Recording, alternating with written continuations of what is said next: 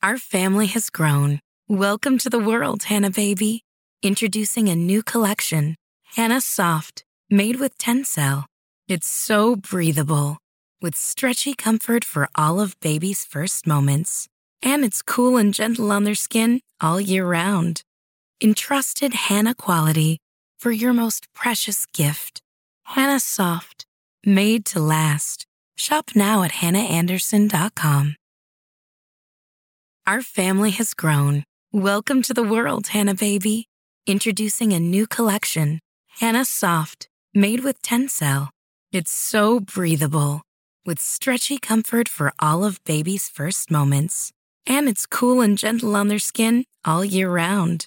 Entrusted Hannah quality for your most precious gift. Hannah Soft, made to last. Shop now at hannahanderson.com. Hey, what's going on, guys? I know this is Tuesday. This is an upload. I always like to upload Mondays and Wednesdays. Things have been crazy, and you, as you guys know, rain or shine, for sickness or for health, or better or for worse, I'll get my 2 podcasts up for you guys weekly. This is an excellent podcast for anybody out there that's remotely dealing with any behavioral problems. And I know that sounds too good to be true, but this is just one of those podcasts like, oh, we're barking on the leash and we're reactive. We're not coming back when called. We're pulling on the leash. A lot of problems that people have. My dog isn't listening in general. Like we hear this a lot. We see this a lot. But again, this is just an owner that is probably like a lot of you that just doesn't know where to start, what to do.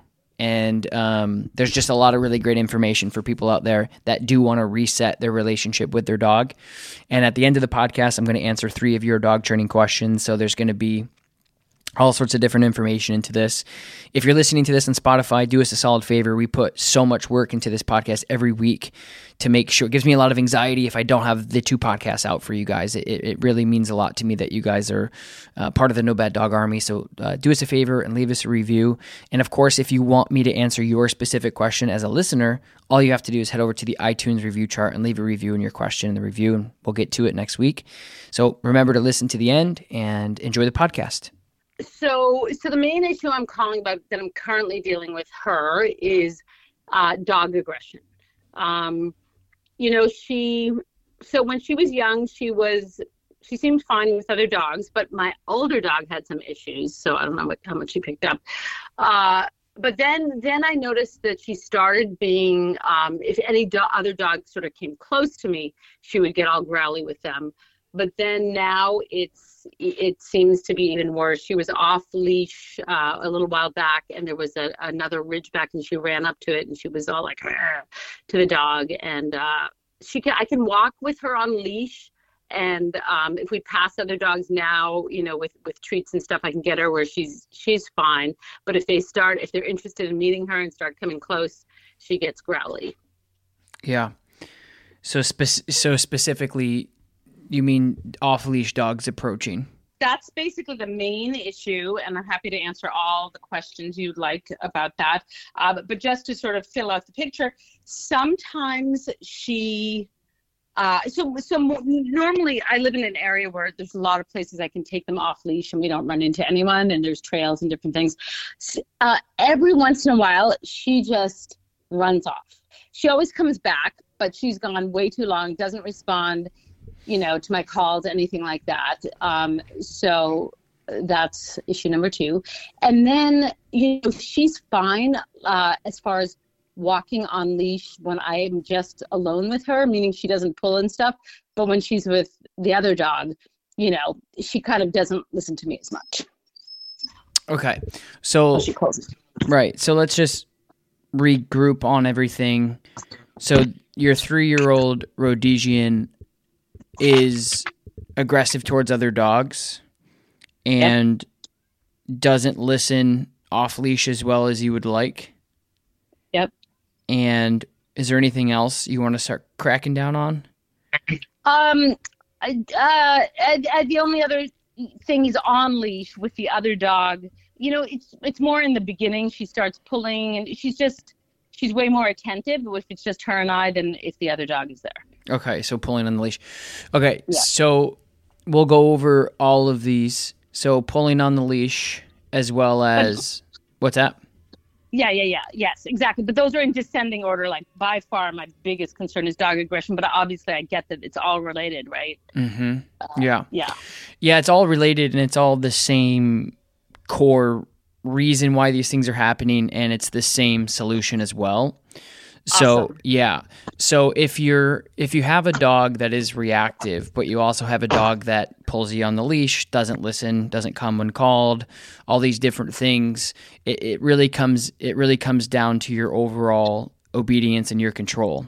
So if you don't have good obedience, you won't be able to stop any of the external problems. I just actually did a post on this today, going over this, and it's what a lot of dog owners struggle with, including yourself, is you have these external problems. So things on the outside that we find less desirable, or things that we don't like, reacting on the leash, pulling on the leash, not coming back when called, so on and so forth. All of that is the same solution of control. If you don't spend enough time if you don't spend enough time teaching your dog the expectations of what you want and what's appropriate, then you're going to get all of these external problems. So they kind of all blend in with one another. So if you have a dog that, again, like you go outside, she pulls you on the leash to go to the mailbox. She pulls you on the leash to see the tree, and she's kind of just in front of you, and she's not engaged with you, and she's not paying attention to you, and she's just kind of doing her own thing out in the walk. Then she sees a dog, she gets stimulated, she huffs and puffs, her hackles come up, she barks, she, whatever the reaction looks like for her. And then again, it comes down to the same thing as if we let a dog off leash and you don't have good foundation, you don't have good control, then they're not. So the responsiveness to you is the cause to all of any problems. Like you can, unless we talk about genetic or neurological issues, almost every single dog owner's problems are predicated off of the lack of foundation. We have because I think, honestly, to be honest, I think the main reason is we have other dogs in our lives that don't have these problems because we get lucky. So we have dogs growing up. We have a neighbor dog. We have the other 5-year-old Rhodesian that you have. And again, sometimes you just luck out and you deal with very minor things, right? But nothing nothing that you'd have to really put your attention or effort towards. And then you have a dog that oversteps some boundaries, and you have a dog that's a little bit harder. And it's like human too. Like it's like the same thing with humans and kids and having different genetics and things. And so I think that again, like if you want your dog to stop pulling on the leash, you have to teach your dog how to heel. And that takes sometimes a considerable amount of time. And so I always audit the amount of, like, if you have a problem, and then I always audit, like, okay, your dog is pulling on the leash. How much time and energy have you spent on heel? And same thing with recall. You want your dog to recall off leash. That behavior and that ask is a level 10 out of 10 option. Like that is a very, very, very, very high end ask. And it's the same thing with leash pulling too, to be honest with you. You go outside with an animal and a piece of rope, and you say, hey, I want you to walk in slow motion and pay attention to me and everything that I do. And that takes a considerable amount of effort for some dogs, and some dogs not so much. So how much time have you been spending, and how much time have you spent in general with the basics? Okay, so that's a great question. And so just to give you a little history, right? So my husband and I, we had a single Rhodesian Ridgeback for her life. And it's one of the ones, like you said, we got lucky. She was great, easy, blah, blah. Then we got the male. He actually was a nightmare from day one, super fear-based, barking at other dogs. I spent a lot of time working with him. We got her when he was 2.5. Anyway, he now is great, but part of the issue is, right, I was spending so much time working with him, didn't work with her so much. And so I feel like, it's really showing. And but one of the troubles I have with her is that, like with the leash, if I take her out alone, No problem. She walks loose leash, no problem. She still has the dog aggressive thing, but when they come near. But so then the leash training, I find it really hard to train her when I have the other dog, and that's when the issue is only for the leash. Mm-hmm. So that's a little conundrum I haven't been able to figure out, which I'm sure you'll help me with. Right. Well, it's the same, but it's kind of circling back to the same thing is like, you're like, oh, well, we go out without the other dog. She doesn't pull as much. She's great. She's almost perfect, but she still reacts and she still does this. And so it's really, again, it circles back to, you have a very, very historically excitable dog that has a lot of energy. And so so again, it really comes back down to how much time, like I know that you just said that you spent some time with your older dog 5 years ago, but how much time have you spent with the 3-year-old that you're having problems with? No, I have not spent, no, I haven't spent enough time, and definitely not. It's sort of like this thing I'm trying to manage while I have the 2 dogs, spending the time she needs one-on-one. No, I definitely have not spent what she needs. So that's where you have to start. So that's what I was saying is like the problem and solution starts with that one thing: the reactivity, the pulling on the leash, not coming back when called. All of those external and when I say external, again, to in the world, it's just like these are the problems that we have. It's like, oh, my back hurts, or my fingers hurt, or my head hurts. It's like what is the problems that are aching you? And it's like, oh, we pull on the leash, we don't come back when called, we react to other dogs. All of those problems that you're having on the outside are caused by one thing, which is your lack of control and the foundation that you have with this dog, period. Because as a professional, my job is to sift through everything to get you to results and to get you to a point where you can start yielding results, seeing results, and also understand why these things are happening. But again, oftentimes what dog owners do is they say, hey, my dog's pulling, we need to fix that. Hey, my dog's not coming back, we need to fix that. Right. Understand that all of your problems on the outside are because of one thing. It's because you haven't spent the time on the basics. So, so from here, and it's really like, it's honestly that cut clean. Like that's exact. Oh, my dog pulls in the leash. How much time have you spent on heel? 0. Okay. Next. Okay. My dog doesn't come back. How much time have you spent on recall? 0. Okay. Next.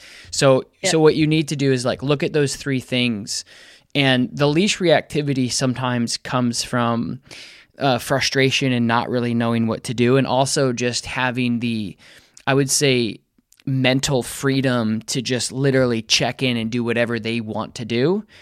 And so for me, I work on work and break a lot. So if I'm out with a dog, if I say, okay, break, they can, like if I walk with my dog around my neighborhood, she's in a break, I would say the entire time, unless I see another dog and I respect the other dog. And also 9.9 times out of 10, the other dog is pulling towards us. And so I heel my dog up. We walk by, I either put her between my legs and military walk by these people or whatever. But I just want to be clear that it's okay for your dog to be a dog and to sniff and of course, all of that stuff. But if you can't turn, okay, now it's time to pay attention on, then you're missing something in that piece. It's like anything else. So you have to. So that's why the reactivity is happening, is because we're getting.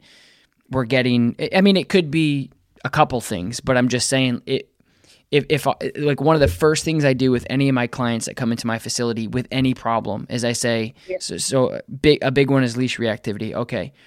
Come in with leash reactivity. Your dog is the most reactive dog on the leash ever. Okay, let me see you work your dog in this room, and they can't get their dog to look at them. They can't get their dog to sit. They can't get their dog to walk into a heel. Their dog does not care that they exist. You might as well let go of the leash. Therefore, I'm like, we cannot touch, think, act, or work on any of the problems why you came here because your foundation doesn't exist. So you're going to have to get back down to the basics on teaching her how to engage with you and teach her how to pay attention to you and teach her the obedience and the exercises that you need to counter reality outside. Okay. So what type of, let's just paint a picture, day in a life of this. What's your 3-year-old's name? Asha. What is it? Asha, Asha. Asha. Cool. Yeah. So with Asha, let's just say like, okay, you get her outside. What is your training? Like if I said, hey, I want you to get your dog's attention and I want you to try to heel your dog, like what would that look like? Right. Okay. Me sort of making it up. I mean, right. What would you try to do? So what, okay. So like what I would probably try to do is, I would probably use treats, and I would, walk with her, at my side. And then I would probably, if she pulled ahead, I would do one of those, either like turn into her or see if she could come back towards me. But I need help. Okay. Yeah, no, it wasn't a trick question. I'm just curious. Okay, so treats are good, motivation's always good, inspiration's good. Hey, pay attention to me. We just want to take that and funnel it into something that's going to be sustainable over time. So, we teach 12-year-olds at the 4-H club how to get an animal's attention through beef liver, treats, chicken, whatever. And that's great. That's engagement. Hey, I got something for you. Let's work together. I'm going to ask you to do some stuff. You're going to get paid. It's a win-win. Everything's great. That's what developing behaviors looks like. That's what teaching behaviors looks like. All of that is for the par. And so that's good. But the other side of that is having these boundaries, and boundaries is just restrictions on like where they can and can't go. And so typically, like we start off with a leash and a collar. You can use a martingale collar, a slip collar, whatever collar that you are comfortable with using and that works for you guys is what you would do. Do you have anything like that at home? I mean, I have a regular collar and then I have a harness. Okay. I don't have. Yep. So I would recommend like a slip leash, and I'll tell you why. Okay. So when you're, especially with, Rhodesian Ridgebacks aren't like tiny dogs by any means. Some of them can be actually pretty big and muscular. So you want a collar that has action. And so what action means is like it gives into itself to apply a little bit of pressure as you apply pressure, as the dog applies pressure. Okay. So slip leashes are really great for this. What it does is it applies pressure if a dog is pulling, or you can use it as like a correction with a pop. But here's what's going to happen is, so flat collars are like the collars that we have tags on that we keep, the tags on the dogs, and they're good everyday wearing collars to just grab your dog and whatever. And they're good for training if your dog is well listened and they're not super powerful and wanting to pull, but that's not the case with you guys. So, and then the harnesses, like I've been working professionally with dogs for over a decade, every single day on every, and harnesses just don't apply any type of boundary setting. They don't apply any type of action. Right. It's just the only thing a harness allows your dog safely to do is pull. And the only thing that it really does is you just hold on. And, look, if harnesses worked, my job and why I get paid in my career is to help dog owners out effectively and efficiently. And if harnesses worked, I would recommend them, but they just don't. So and that makes sense, because I think I got the harness because she was pulling, and I was like, I know this is bad for her neck, and so I got the harness, but it's not correcting the problem. So exactly, it's just safer for her. It's just a safer collar for her to maybe pull you, and that's what she's been doing for 3 years. So, so what you need to do is like, it's definitely not a quick fix. You need, the first thing that I typically do with dogs under like this circumstances, you have to understand that there's like different training levels. Let's say 1 through 3. So level 1 is very beginner, very easy. Level 2 is a little bit harder, a little bit intermediate, and then level 3 is like what you're trying to do outside. So level 3 is outside: squirrels, birds, your other dog, the neighbors, etc. So oftentimes what people do is they will say, okay, I don't have any type of obedience. My obedience sucks. And it's not sucky because of you. It's just, it doesn't exist. And then we go out to level 3 and we're like frustrated, and the dog's frustrated, all this stuff. So anyway, so my suggestion is this, is and this is something that will help you long term because we've done it with thousands of people, and it's just like the most sustainable long term thing. And I know that it may sound, I guess my point is I don't want you to get discouraged that this might be a little bit more work than you. It's okay. thought? No, I get it. Okay. I'd rather treat at the cause, which I get can take long. It's fine. Okay, no, I cool. get it. Cool. So so it's going to take a little bit of time. And what you want to do in the very beginning is you just want to teach the dog how to work with you. And the way that I typically do that is I go to like a level 1, which would be like inside your garage, your basement, long hallway, whatever. And you get your treats out, you know, like a treat pouch or whatever, and then you get your slip. And I can send you, when we get off the phone, I can send you a link to like the slip leashes that we recommend, that we use. I can send you a couple different links of some equipment, and you know, every dog is different. Great. Yeah, every handler is different, so it's nice to have a toolbox of things that you may need in different environments and things like that. So typically what I do is I start off with just like a slip leash, which applies pressure if the dog pulls, or if you pull back on the collar. It's much like the way that you would work with a horse or something like that. It applies pressure and it puts on their pressure points. And so what I usually do is I first start with engagement. And engagement is essentially your dog looking to you for information. I'm going to turn, I'm going to look at you. I may sit in front of you. I may lick my chops because I know you got something yummy in your pocket, all that stuff. That's good. You want to, that's what I usually do is I get the treats out and I get a dog and I say, Asha, come. And I usually just pay him with a little bit of food. And they're like, oh, this is great. This is great. You got the stuff.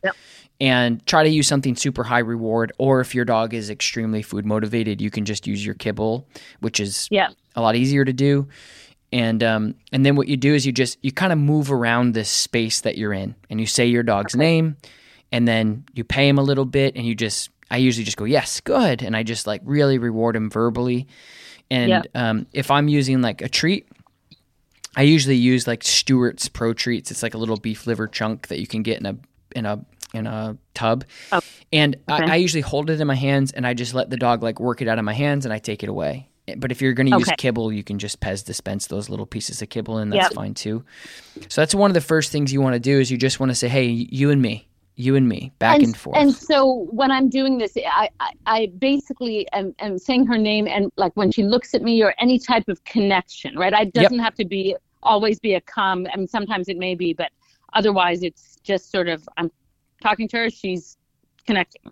It's just engagement. Think about like this. Think about if you're presenting a talk or something. You want your audience engaged. You want them looking at you. You want them paying attention to you. You want them to listen to everything that you're saying. That's kind of like your job. You can't, if you do that for 70% of the room, you're doing good. You can't do it for everybody because people are going to be tired and sleeping and whatever. So think about it like that. You're like, hey, me and you.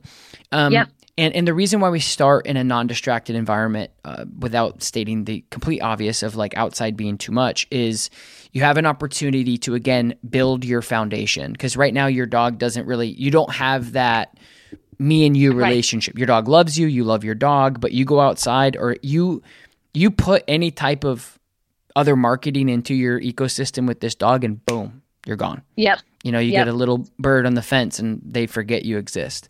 So you just have to practice like engagement. You have to practice pay attention to me. This is something I did with my puppy when she was 10 weeks old. She was eating kibble and she'd look at me and I'd pay her. She'd look at me and I'd pay her. And now if you watch her work with me, she is like laser focused on me all the time. And people always compliment or comment on like, wow, that's kind of spooky. And I'm like, I taught her from the beginning that everything good comes from me. So if she wants a ball, she's got to do something for me or I have to release her to it. And it's just part of being a responsible dog owner. Like I don't want her to see something and just run across the street and get it. Or I don't want her to see somebody eating pizza across the street and run over there and say that looks yummy. She's got to get permission from me because that's my job is to give her the yes and no like kids. So spend some time with her in this area. And what you can do is you're going to start putting in your boundaries, which is a really important part of the foundation.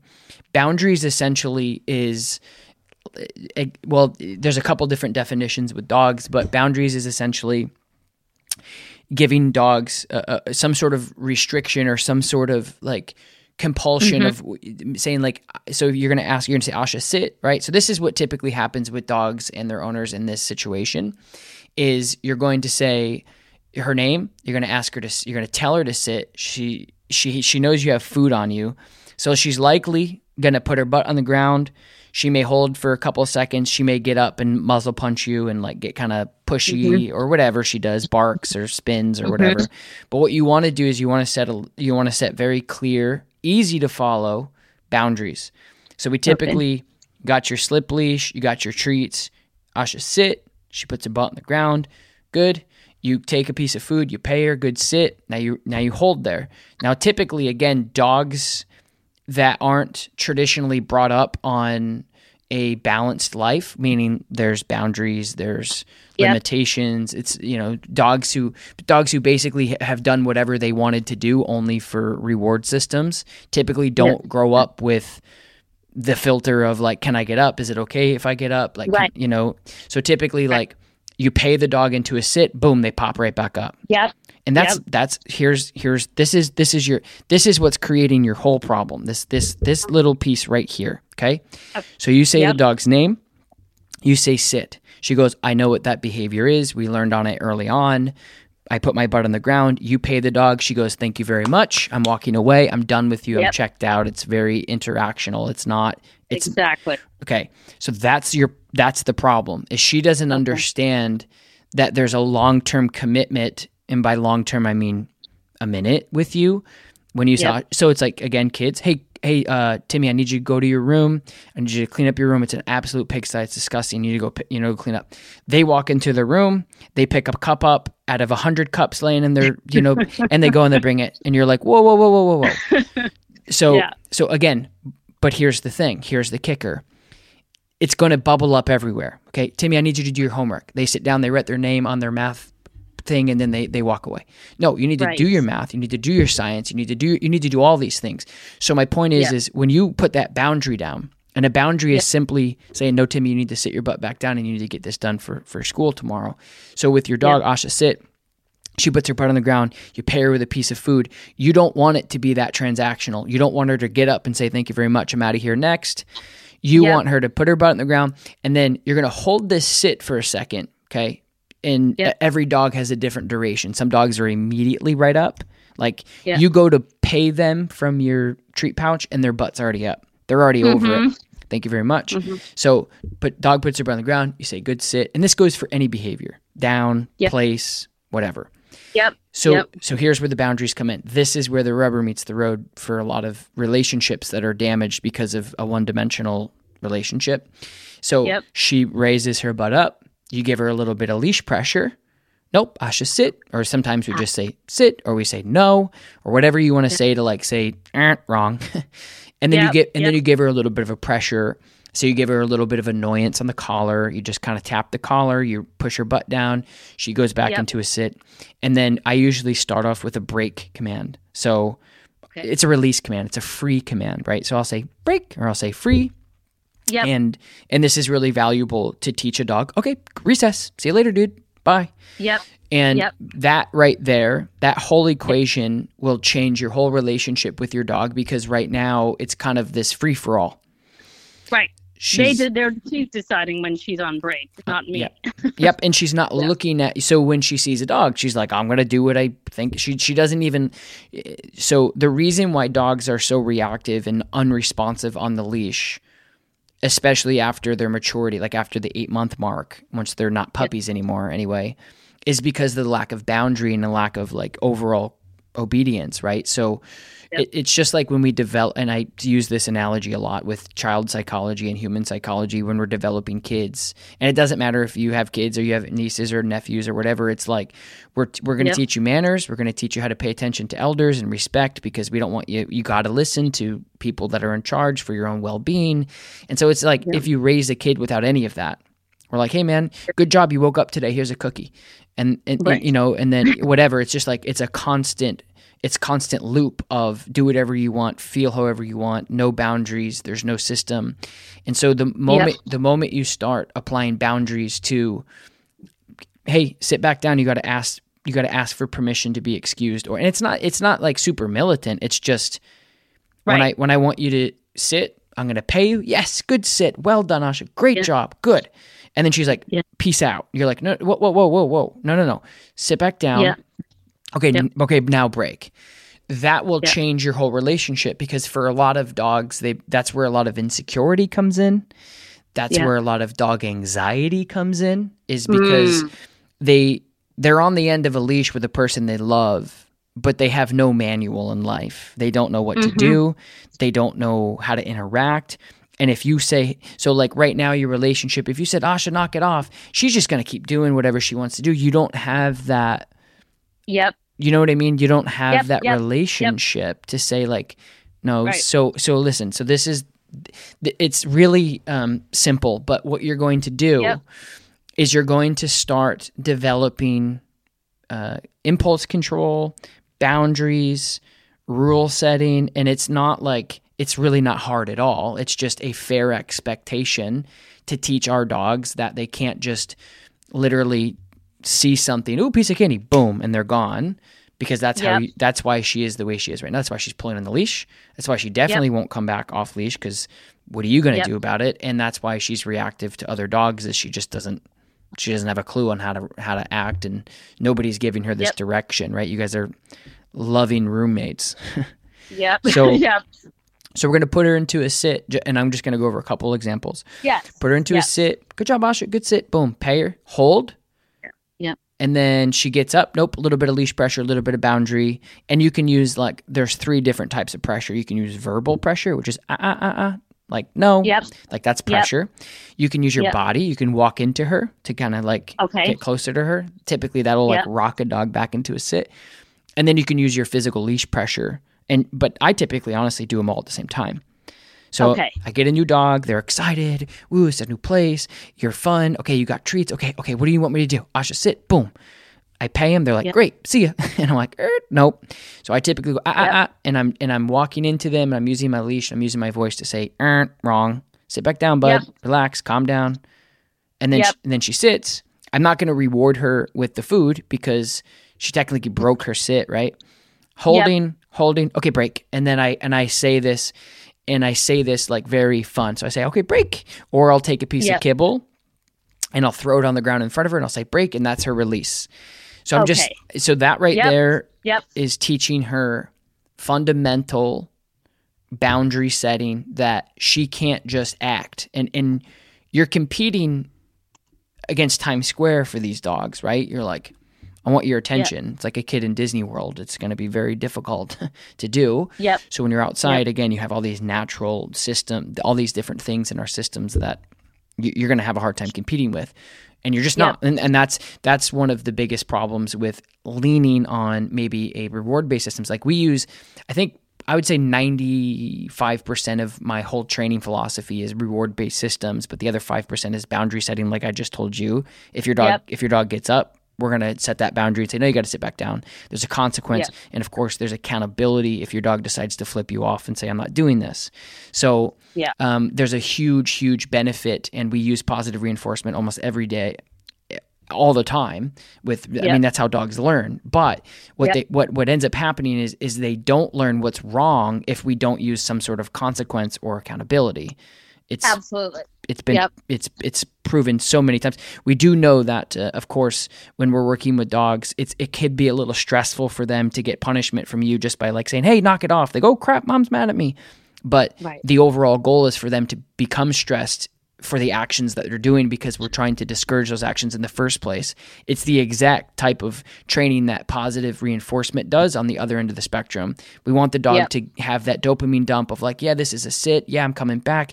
Yeah, I'm doing a good downstay. This is great. Encouragement. Good job. But then on the other end, when we're discouraging maybe the dog jumping up on us or breaking a stay or not coming back when called, like if your dog is so for recall, we'll get into that. So for recall, what you do is, again, you kind of have this level 1 environment, right? You let her out on a long line. So like a 15-foot rope or a, whatever.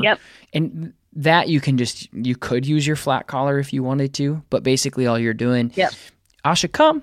And she may So as you graduate to your different levels, so Yep. your level 1, 2, and 3, you're going to see the responsiveness change.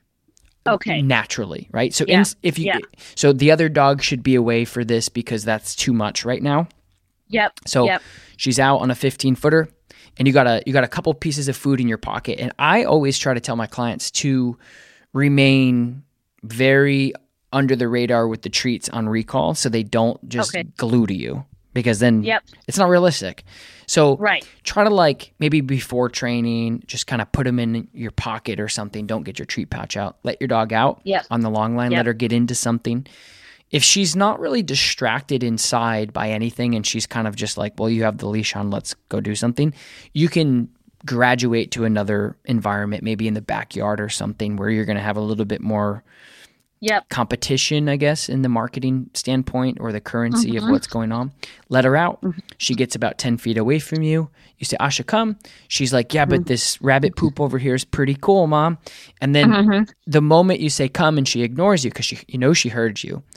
And I would say at this age, she should know what recall is. She does. It's just ignoring. Yeah, when she wants to listen and when she doesn't. And again, that's the split.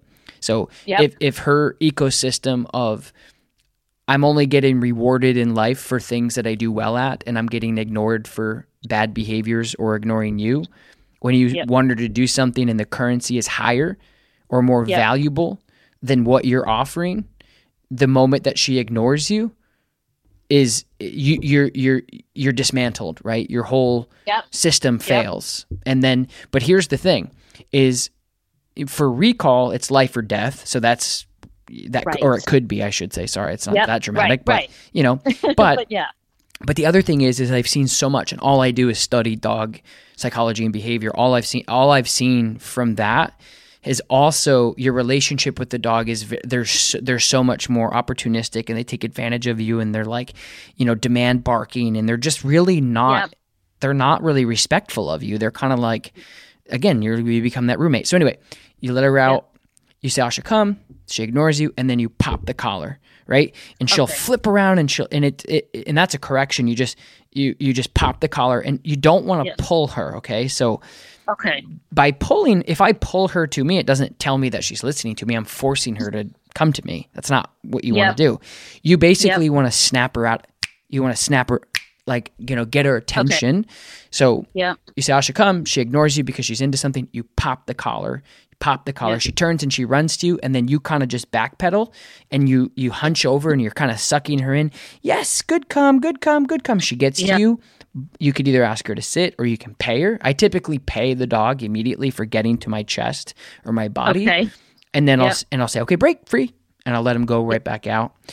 You want to do that like as often as you can. And what I would suggest is, like, do these things in a week, like work a little bit of insight on the sit and the threshold. So you can apply the sit also if you do a stay to your back door, your side door, your front door. Again, laying these boundaries, right? So now it's like this chaotic thing of, like, her just, I don't know. So what you can do is just, and again, it's what you want to do in the beginning is you want to work with her separately and have the other dog just not in the picture in the beginning, because it's just too much distraction.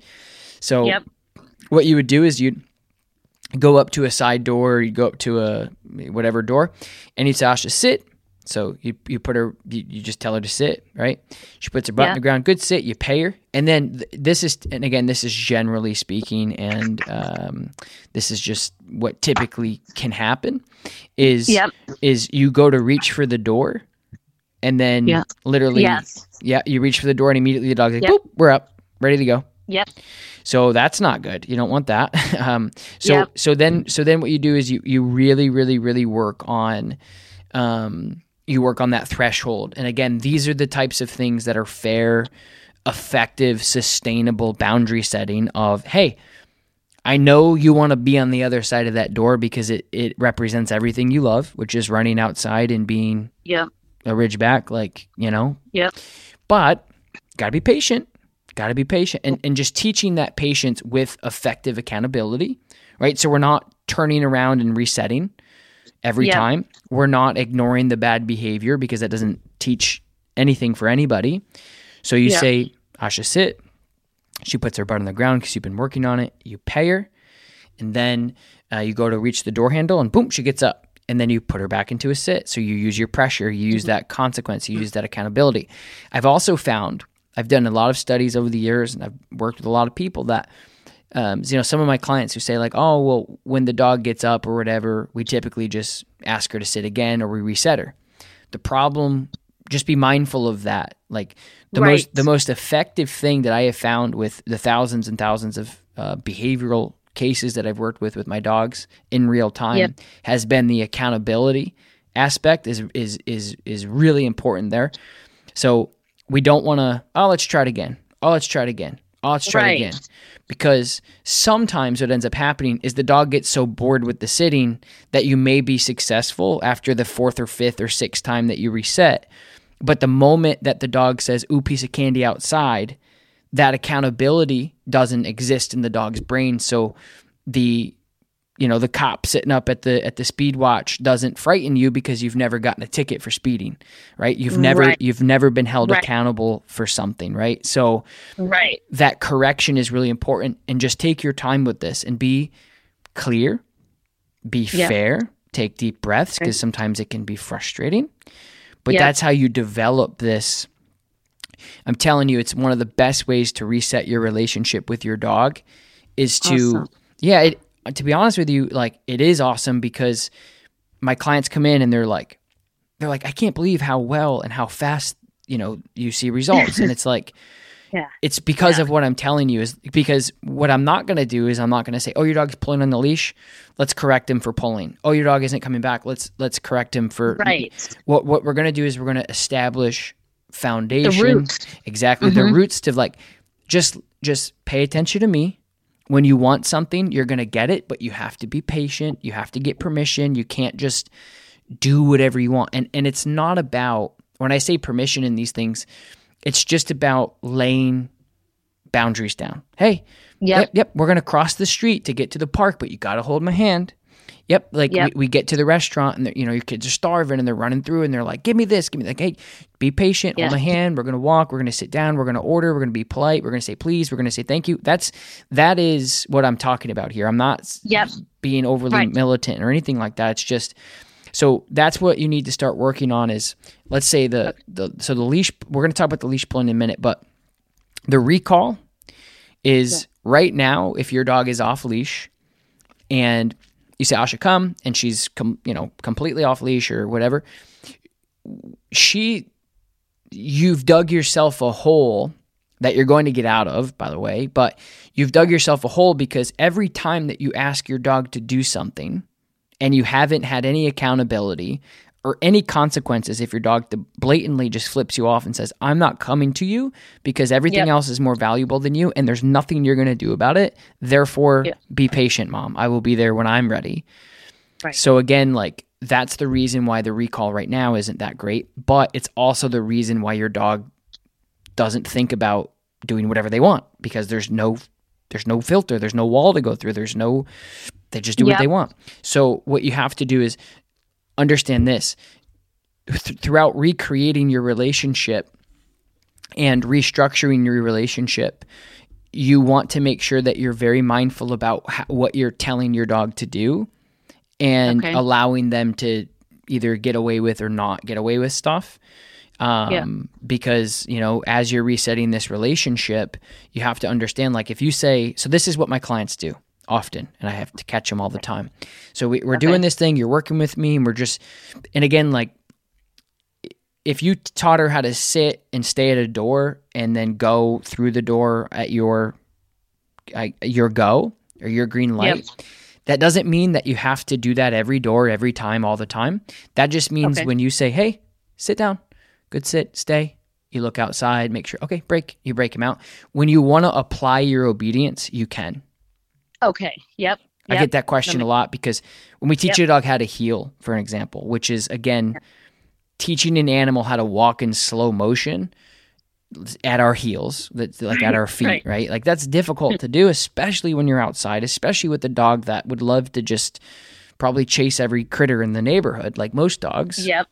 Yep. So once you start developing the heel, I find a lot of my clients that are like heel, like everywhere. And I'm like, no.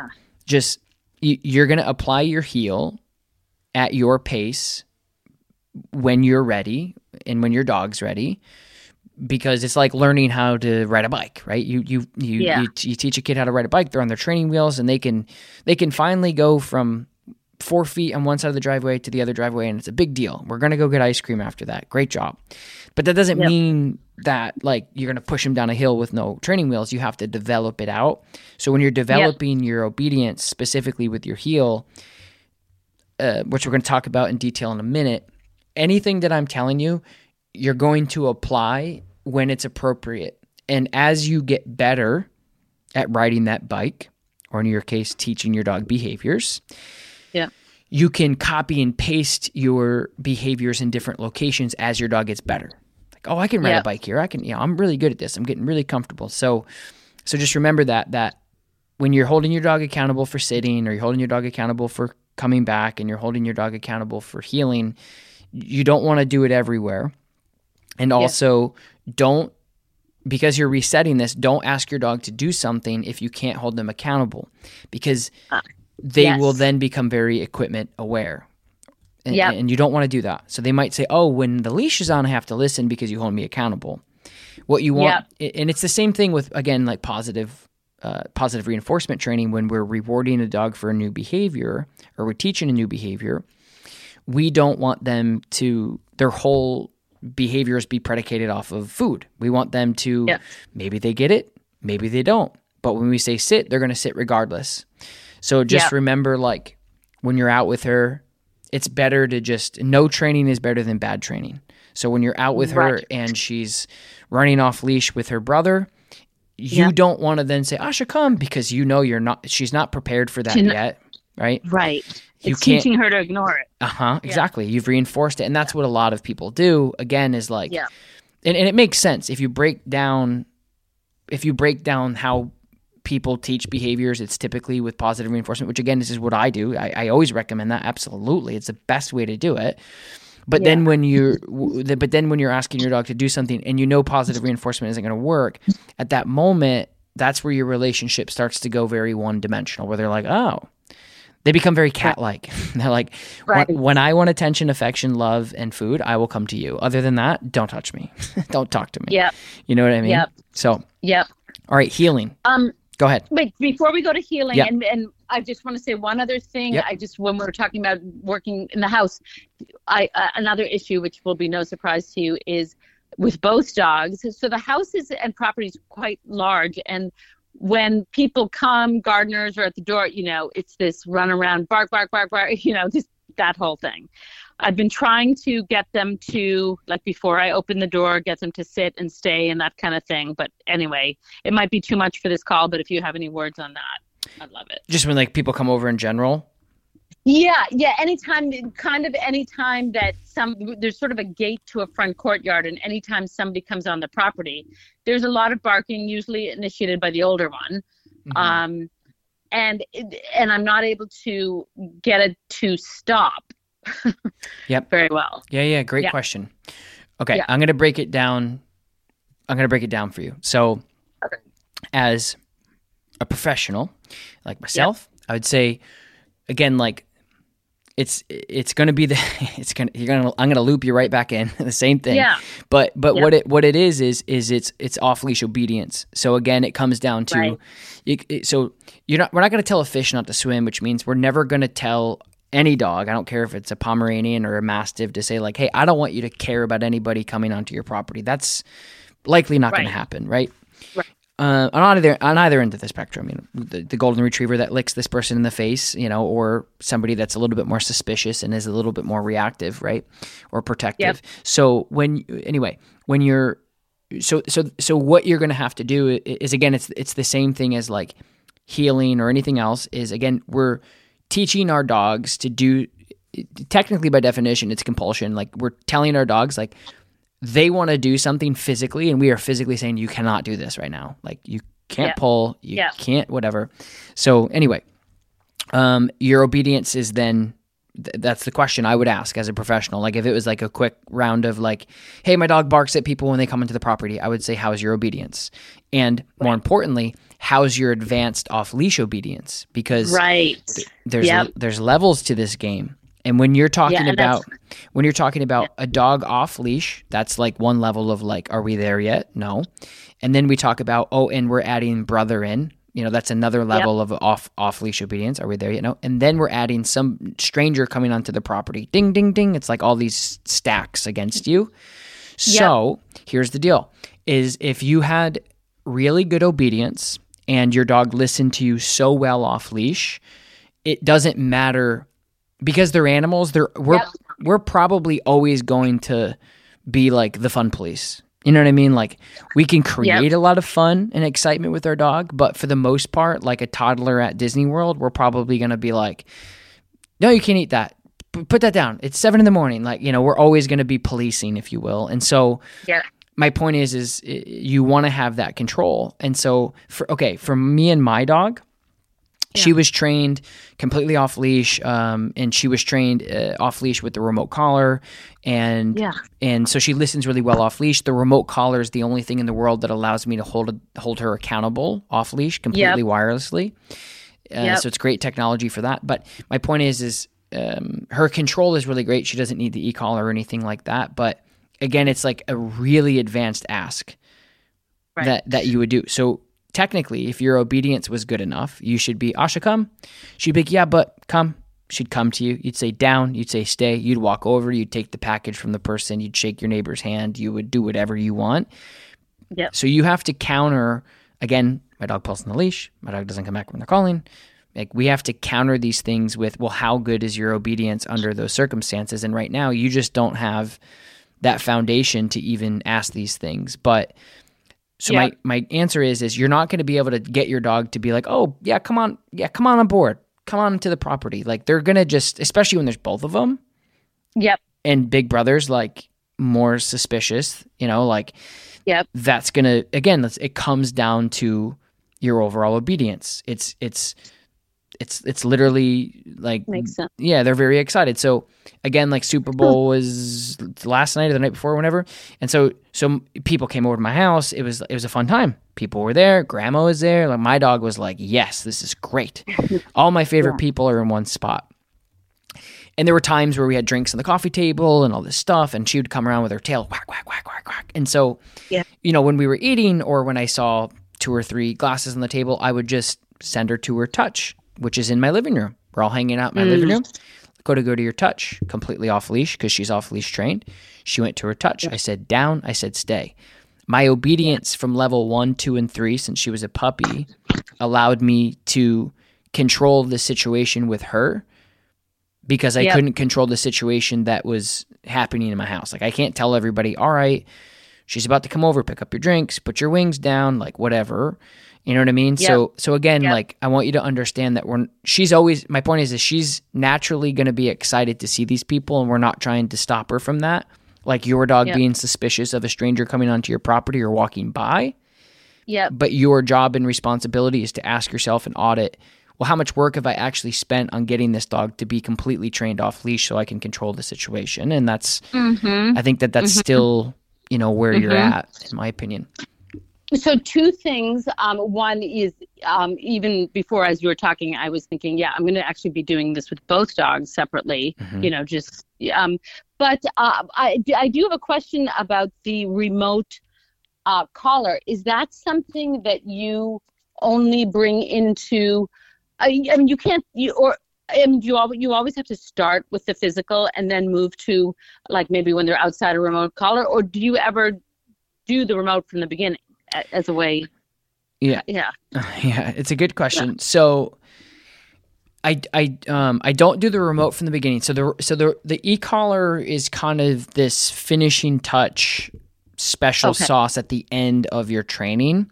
It basically, once your dog understands everything on leash really well, the e-collar then allows you to do everything that you've been doing on leash, off leash, completely wirelessly. Got it. Yeah. Got it. So But again, it's a totally like this new age modern thing that, back in the day, it used to just be like, if a dog doesn't listen, slam them with this, but it's changed, right. Right. Just like everything else that we have in life, like everything has changed and technology hasn't changed. So, so it's really like these finishing touches, but like if you were to ask me like, hey, like you can start e-collar training as early as 5 months with a dog if you've worked on your foundation with your dog, in the beginning. Yeah.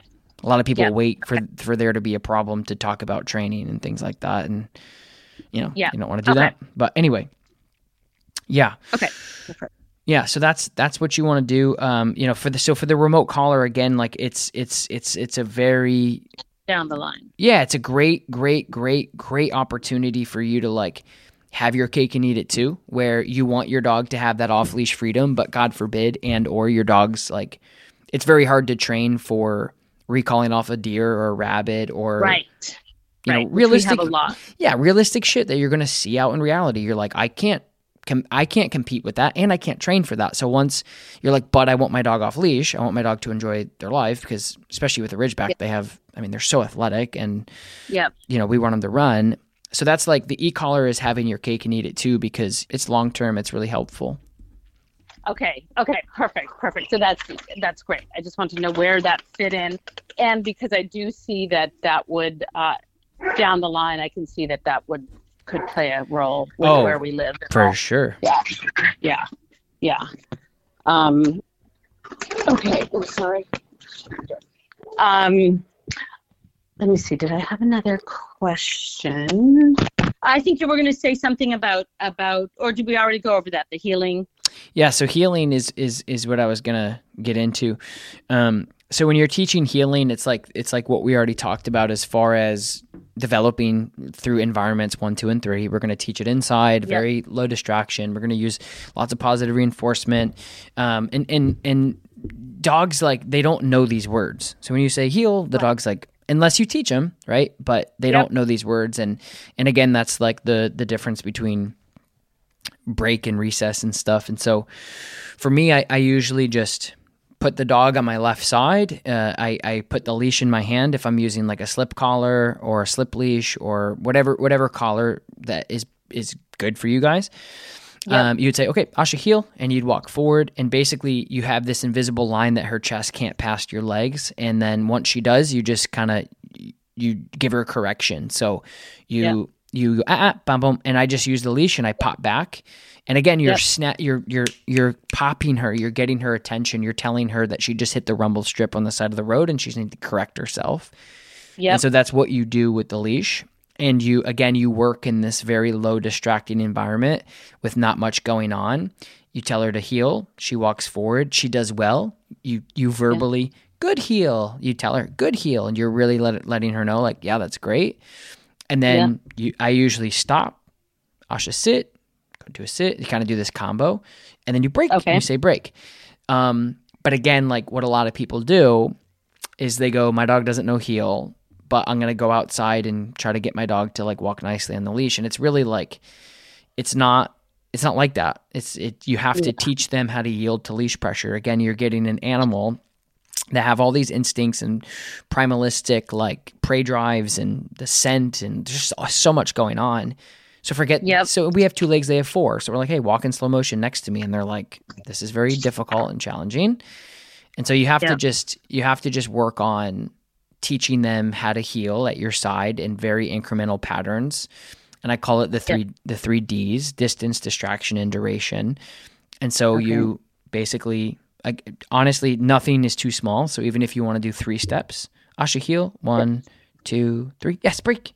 And you just do these little tiny patterns. And you just, when you break, really break her. She can be in front of you. She can be behind you. You're still kind of hanging on to the leash, but she's in a break. She can do what she wants. And then when you're ready to heel again, you'd say, you get her next to you with your leash, Asha, heel, and you'd move forward.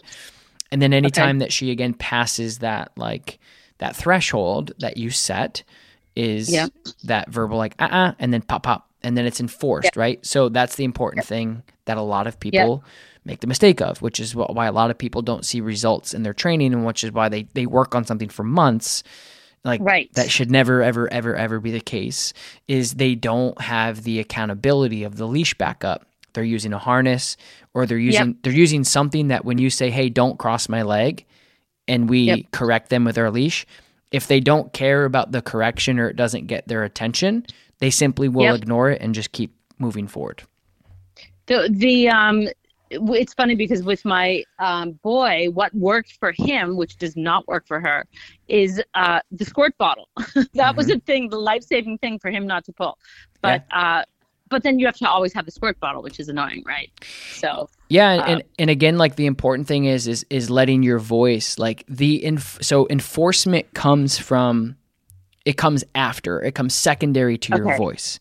So for an example, Asha, sit. She doesn't. Then it's enforced by accountability. It's enforced by some sort of pressure, verbal, physical, body language, whatever. So just remember that you're trying, when we're doing corrections and we're teaching a dog boundaries or using punishment, our overall goal is to never have to use that punishment ever again because they're learning. But sometimes it takes a little bit of time for them to go, oh, that's bad, or this is what you want. And it does take time. But just remember that, again, just like with, treat systems, if you will, or reward systems, you don't, like, we see that all the time where dogs only listen if somebody has an Italian deli at their hip, and that's terrible because not only is it terrible that you need those things when you go out, but your dog doesn't give a shit about you, like, at all. Like you're just, you're paying for your friends here. It's not a good relationship. And that's why they fall apart. And that's why it's like, you see people like that, sit. It's like, tell your dog to sit. And they go, hey, I got to sit because if I don't, there's consequences. It's just, it's really boundaries and respect. And it's like, but you're not abusing this power, right? You're not like trying to like alpha or overcome your dog. You're just trying to say like there's boundaries, and when I ask you to do something, I really want you to do it, and I take it seriously. So again, like with the squirt bottle, you could like I'm not married to any type of tool on like I just know what has historically worked for thousands and thousands and thousands of people. So I recommend these things. Exactly. But if you use a squirt bottle, that's fine. But again, like if you're so heavy on the squirt bottle and you're not like like squirt every time you say like when your ahs comes on, like that needs to matter to your dog. But what a lot of people do is they lean so much on the punishment of the squirt bottle or the prong collar or the slip collar that they forget to use their voice. And and it's just it's the difference between like competent, valuable, talented training, I guess, versus just like again, we see it as a professional. I stay as objective as possible in the world of dogs. And, we see it so much on either end of the spectrum where dogs are just out of control. And if you use a collar, then they'll listen. Or if you use a treat, then they'll pay attention. And I'm like, that's just not like, that is not a good way. You want to teach and mold with those two things. And then their dog, like if I had, like, I don't work with a lot of puppies because I specialize in behavior modification. So typically I have dogs that want to kill me or they have a bite history or whatever. I specialize in teaching somebody like yourself on the core of the problem and how to get to the root. But like if I ran a puppy program, there would be a slip leash, treats, and nothing else. Like that's the only thing that we would ever need, or even a flat collar. Like it's so easy to do. But my point is if you get a dog at 8 weeks, by 18 weeks, all of your training should be done. Like all of it off leash, like you're good, you're done. The dog knows everything. But what a lot of people don't do is they don't, take training seriously. The other thing that I would recommend for you is I have it's called a No Bad Dog Kickstarter course. So it's a course. Okay. It goes over all the things that I think every dog should have at its core.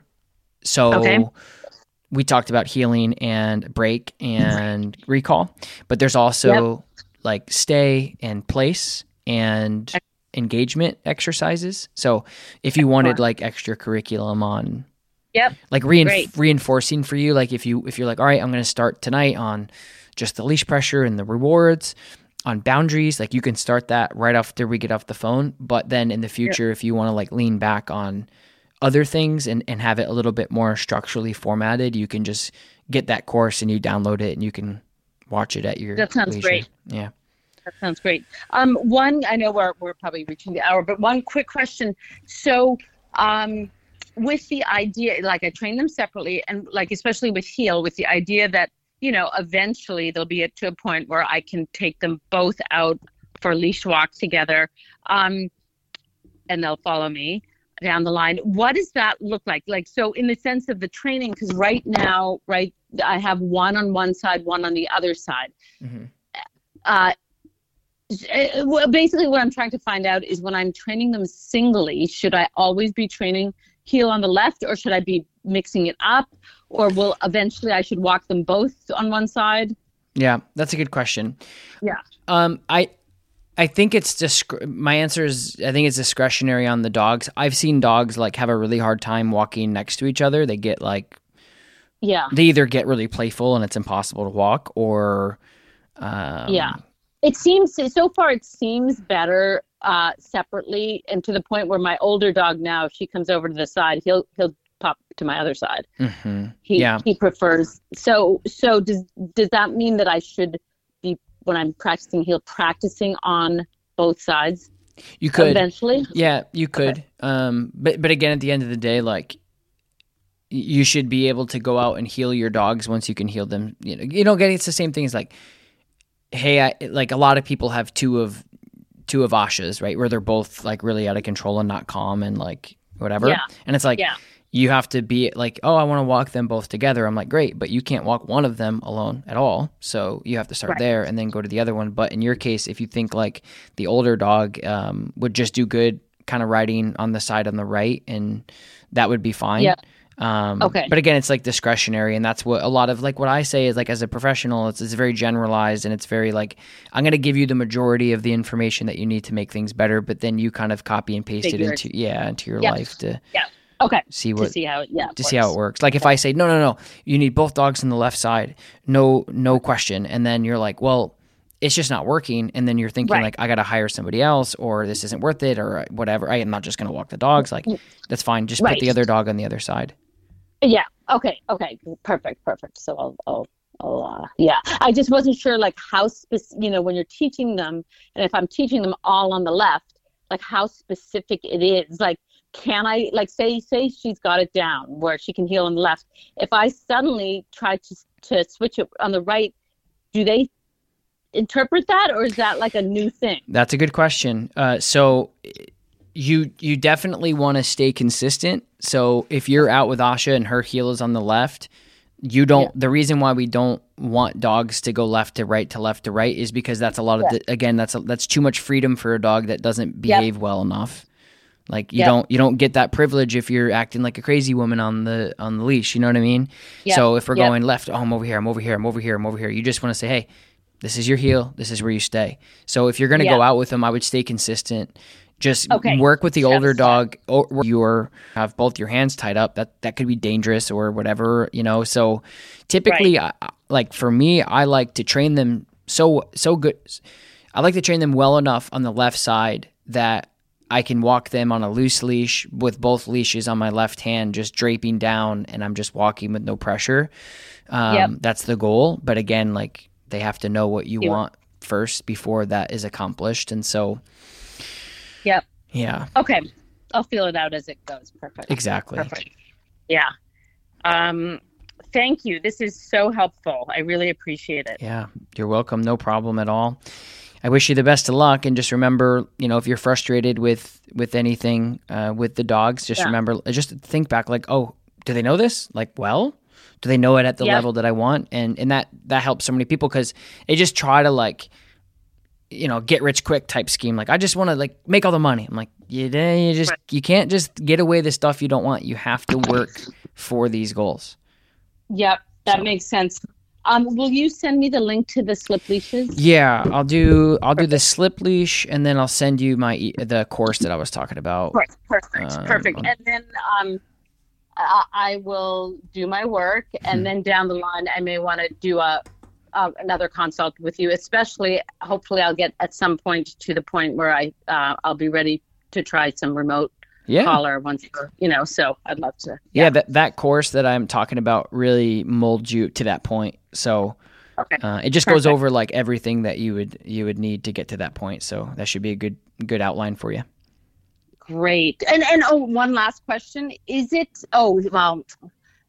reasonable to ever, a reasonable goal down the line in the future to be able to have my dogs off leash with other dogs? Yeah, if your dog doesn't like other dogs, then no. Like, Yeah. again, like Yeah. that's more of a personality thing.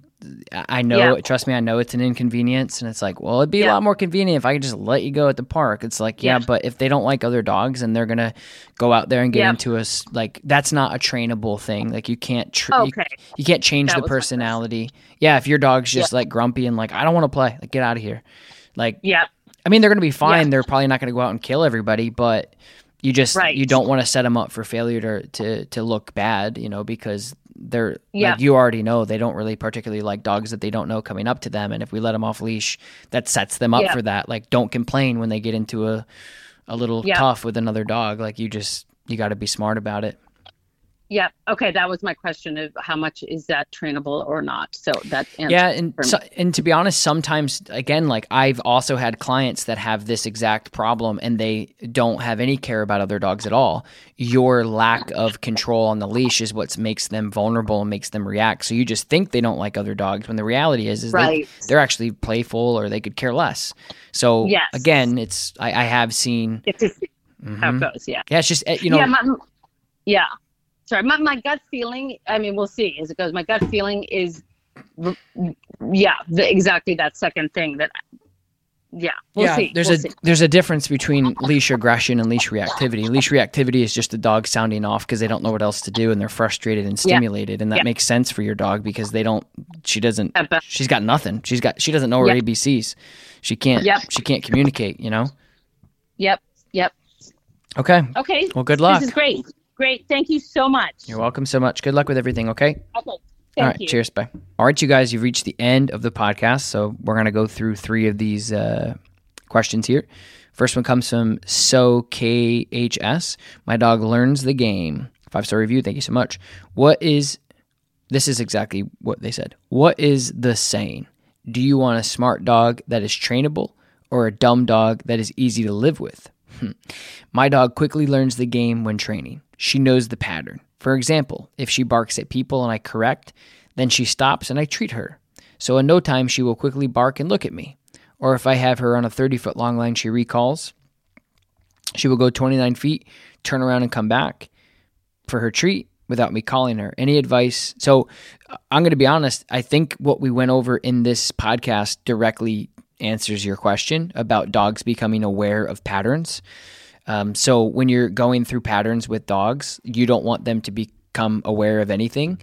So if your dog has gotten used to a pattern, you have to get creative to change these patterns. You have to ask different things at different times.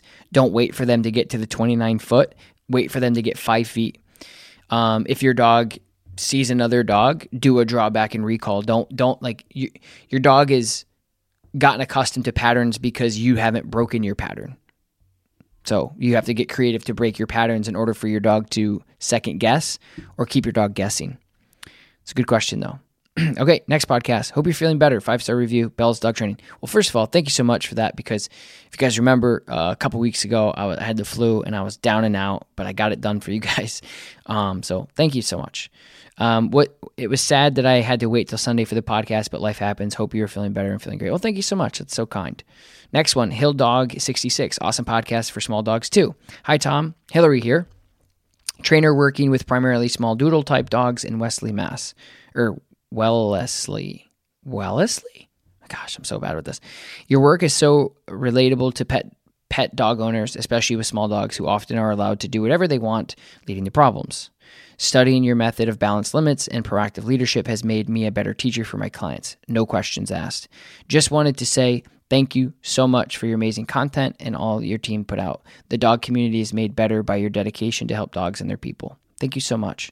I absolutely, seriously guys, like, you don't have to have a question. This gives me fuel and fire. I'm going to repost this to my Instagram right now because that's just so kind. And it just gives me a lot of fuel. You know, there's a lot of BS and political battles out there, and there always will be in the dog world. And I do my best to objectively just get my ass out of any of that because I'm not interested in winning any battle. I'm interested in helping you guys. Next one. All right. ESMUI, best dog trainer out there, 5-star review. Love the podcast and YouTube videos. Tom has the best content available. I recently adopted a 2-year-old pit bull terrier from a local shelter and have encountered a number of behavioral issues, but with Tom's videos, we've made able to work through most of them. The question I had is she loves to mouth play bite. She never bites hard, but likes to grab hands with her mouth. I have tried redirecting her with a tone or a boy, yipping when she does it, or ignoring her when nothing seems help. So what I would do, first of all, thank you for the compliment. That's very lovely. What I would do is get a leash on her and just start working on your corrections, like teaching her when it's appropriate to use her mouth and when it's not. So if you have like a toy, you can play with her with a toy, a squeaker toy or something, and then you drop the toy and she goes for your hands. Leave it, boom, correction. Leave it, boom, correction. Again, snapping her out of that behavior and teaching her, that she just hit the rumble strip. Nope, correct yourself, get out of there, don't do that. So leave it, boom. That's what I would do. Just teach her wrong and right. I mean, at that age, it's just fun, but, they're just being puppies. So next one, Rachel Nell, maybe. Inspired by the Lone Duck podcast. I rarely get to listen to podcasts with 3 littles at home, but I've been trying to fit yours in here, and the latest podcast really inspired me. I've got 2 rescue dogs, and one is a lab mix, and would do anything to play fetch. I would love to hear more specific ideas, how you incorporate jobs for dogs like this within the realm of a family with littles. Thank you so much for all you put out. You've been a huge inspiration to improve mine and my dog's relationship to be the best it can be. Love, love, love all you do. Thank you so much, Rachel Neal. And that's the thing, guys. Like, I feel so much that's why I love podcasting, is the community on the podcasting is so amazing.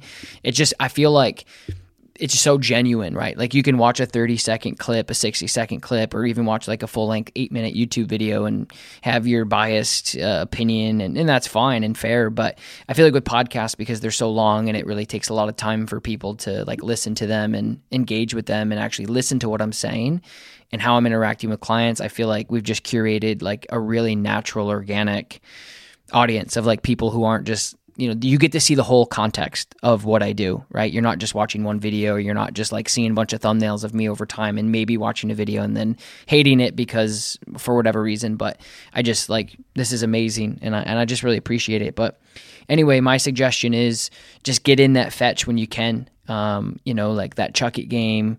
There's actually like, there's systems that you can get on Amazon where you can put a ball in a little thing, in a little hopper, and it spits it out. You can teach your dog how to do that. But I mean, I don't really know like what your space is like and how much time you actually have. But I mean, one thing you could do, like I do with Lakota, is, when my baby's napping, or even like I'll bring him outside when it's nice out, I'll bring him outside in his car carrier, and I'll just get like 15-20 minutes of chuck it in with Lakota. Just doing that fetch game. The other thing that you can do too is get a dog treadmill. If you're a busy person, which I know that you are, especially with 3 kids and some dogs, the treadmill is also really invaluable. You can teach them how to do that, because we have dogs, specifically Hawk, at the facility that will literally like go and jump on the treadmill and ask somebody to turn it on. They absolutely love it. So just kind of burning that energy out as you can. And the other thing is too is like, it sucks to even say, but if you're just too busy and your dog isn't getting what they need, daycare or hiring somebody to come over to walk your dog or play fetch, like there's plenty of days that I'll either ask our nanny or my assistant to I'm like, hey, I got to bounce, but can you just do 15 with Lakota? I got to run. Like, I feel bad, but I feel bad having somebody else play with her, but at the same time, it's like she doesn't give a shit who plays with her. You know what I mean? So that's my recommendation. All right, you guys, thank you so much for listening. Love you guys so much. I'll see you soon. I'll probably upload another one tomorrow or by Friday, but I got you guys this week. Don't worry. Turn on your notifications, and we'll talk to you soon. Bye. Our family has grown. Welcome to the world, Hannah baby. Introducing a new collection, Hannah Soft, made with Tencel. It's so breathable, with stretchy comfort for all of baby's first moments. And it's cool and gentle on their skin all year round. Entrusted Hannah quality for your most precious gift. Hannah Soft, made to last. Shop now at hannahanderson.com. Ready for a career in behavioral health? Earn your online degree at Herzing University. Choose from health and human services, psychology, or social work programs. Gain the skills to work, coordinate, and manage nonprofits. Secure a bachelor's in psychology to study mental health, or advance your social work career through our online Masters of Social Work.